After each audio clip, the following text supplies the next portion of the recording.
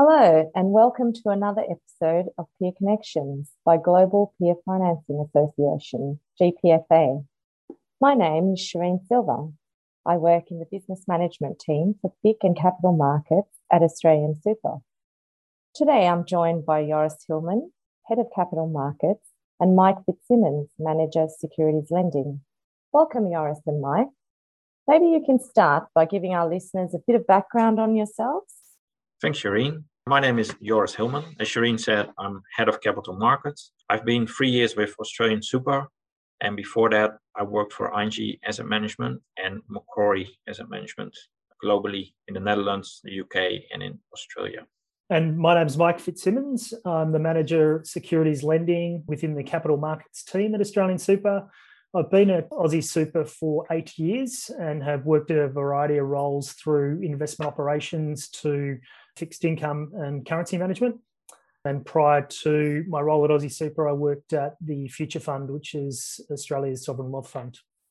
Mike, perhaps you can provide some background on Australian Super that might set the scene before we get into more detail about securities financing.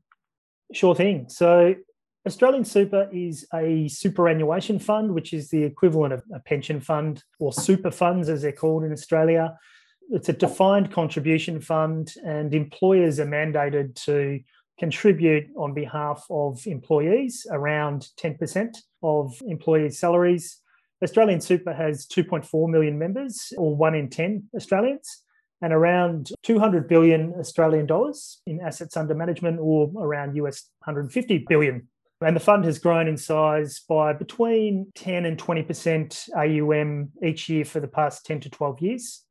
So very strong inflows and a fairly young member base. So that means that we have a large proportion of growth assets.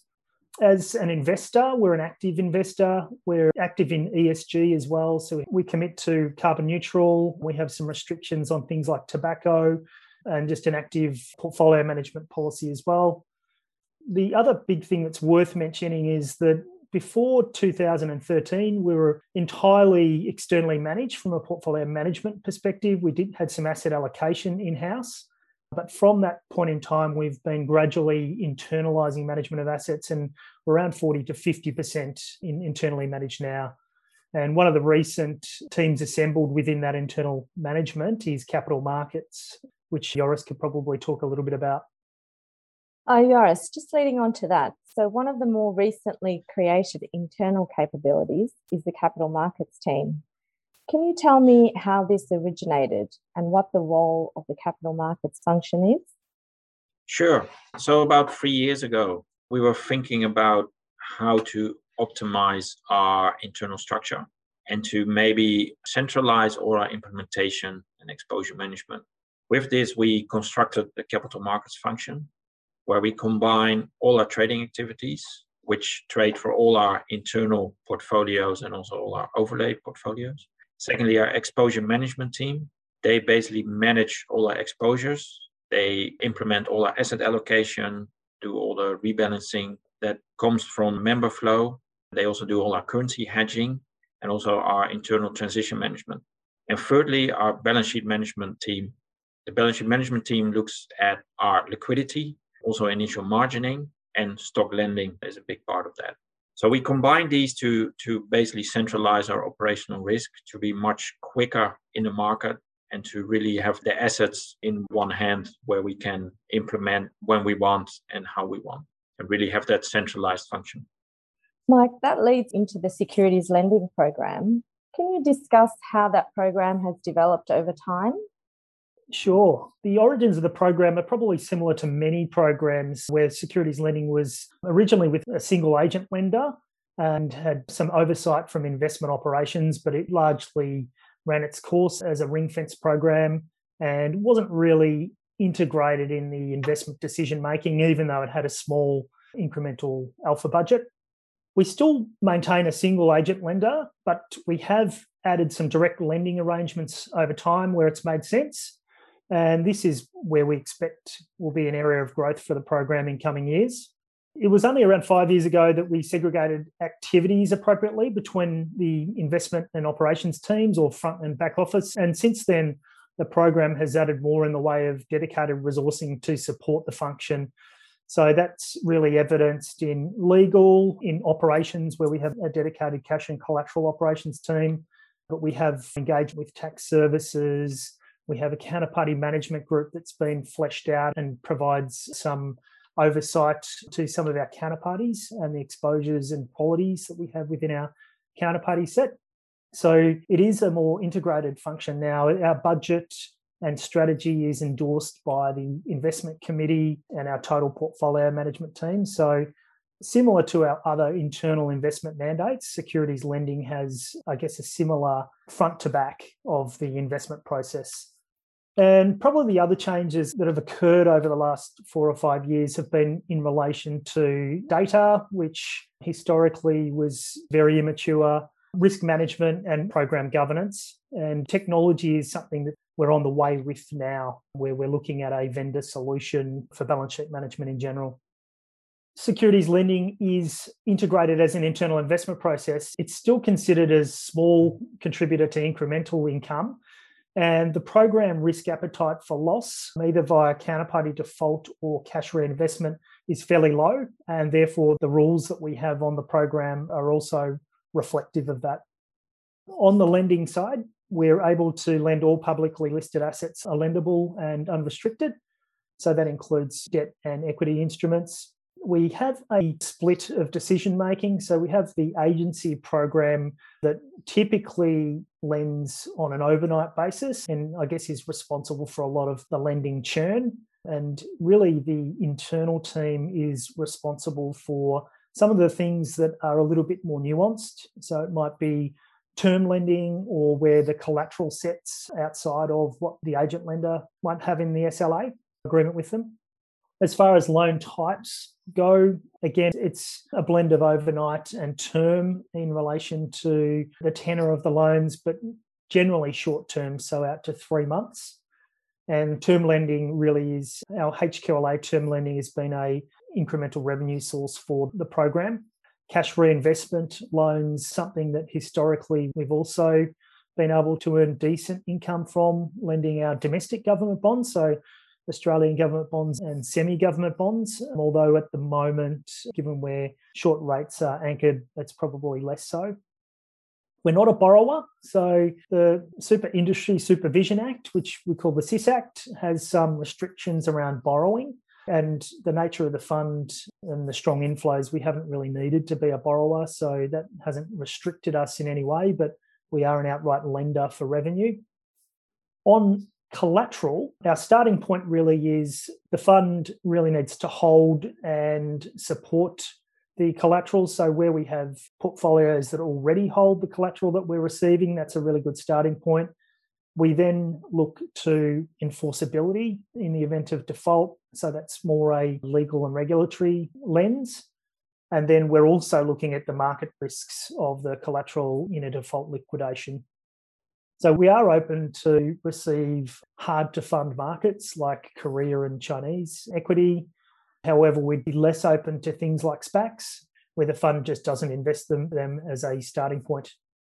Rehypothecation is something that we've been able to do sparsely. Again, technology is probably an inhibitor there, but we have had instances where we've rehypothecated collateral, and that's something that we will look at in future as well.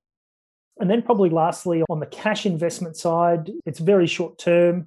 We take really small amounts of credit and duration mismatch risk where we feel we can add some revenue to the program. But important to note that the cash investments of the securities lending program are not commingled currently with the other cash of the fund. So it tends to be a smaller pool and is very small at the moment. Mike, can you elaborate a little bit on your risk management process for the securities financing program? Yeah, sure. So we have a mandate that governs the program, and the mandate has a lot of the higher level rules that we need to adhere to. So examples of that would be exposure limits at a borrower or counterparty level, minimum ratings for counterparties. We also have collateral concentration limits at the asset class and sub-asset class. And then really, down from that, we have stress testing that we perform on counterparties on a daily basis, which gives us an idea of expected loss in counterparty default scenarios, looking at historical timelines. And that's really important for us as we're quite flexible on eligible collateral schedules. So we can cross-asset lend, so lend debt and receive equity collateral. And we're open to what a borrower would find valuable on their collateral set. So we're able to do that really is by the stress testing and by having a good baseline collateral eligibility criteria that we've tested. So that might be things that are dynamic when we negotiate in ECS in relation to liquidity rules like ADV on equities or minimum issue size for debt. And same with haircuts, we might adjust haircuts in the negotiation stage based on the collateral that we're prepared to receive.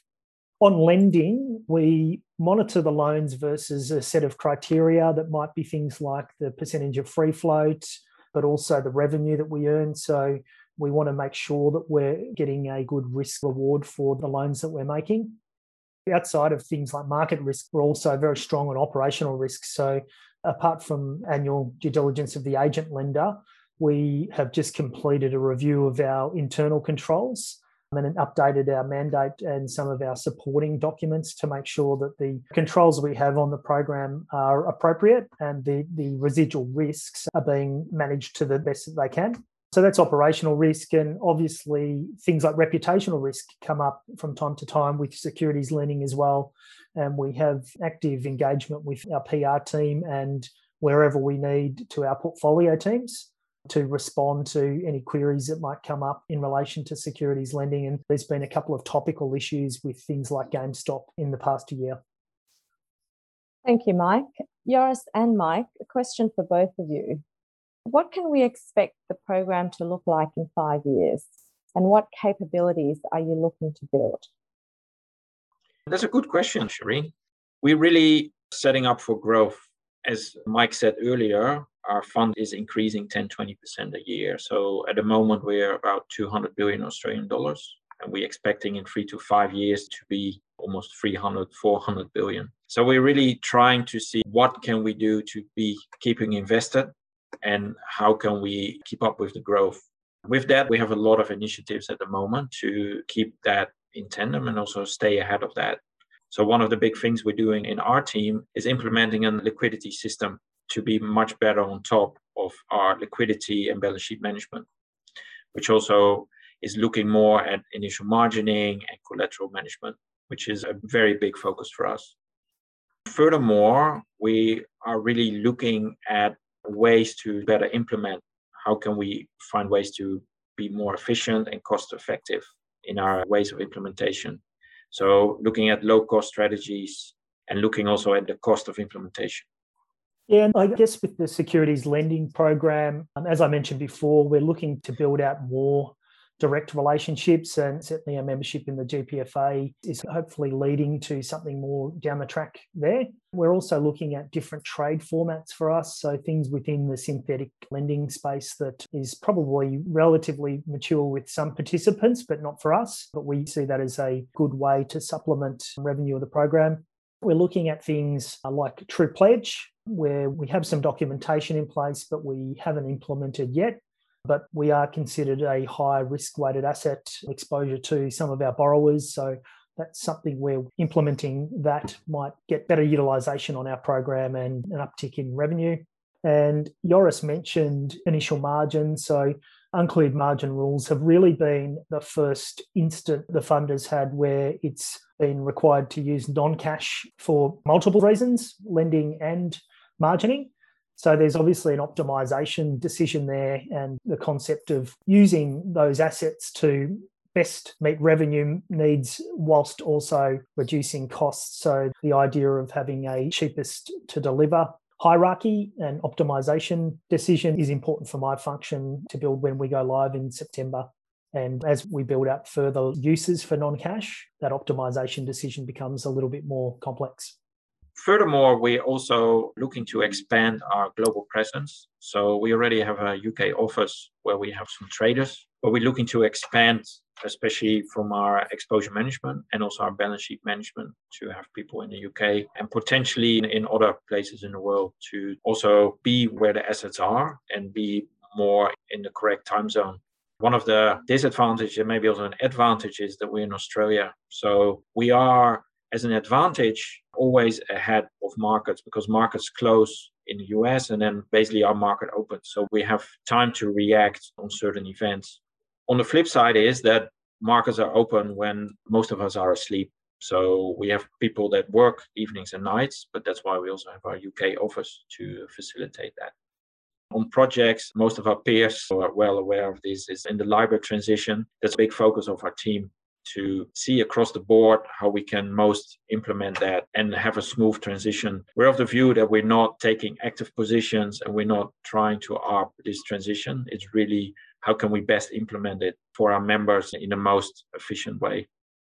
Thank you, Joris and Mike, for those interesting insights today. Do you have any final thoughts that you would like to share with us? Thanks, Shireen. I think in summary, I'd really say about the securities financing program is it's a relatively young program within Australian Super, but we've got dedicated resources that are focused on improvements. So we really like the runway that we have ahead of us. Joris has mentioned technology. That's going to be a big thing for us. Integrated use of the balance sheet with other decisions that the fund would like to reduce costs and increase revenue.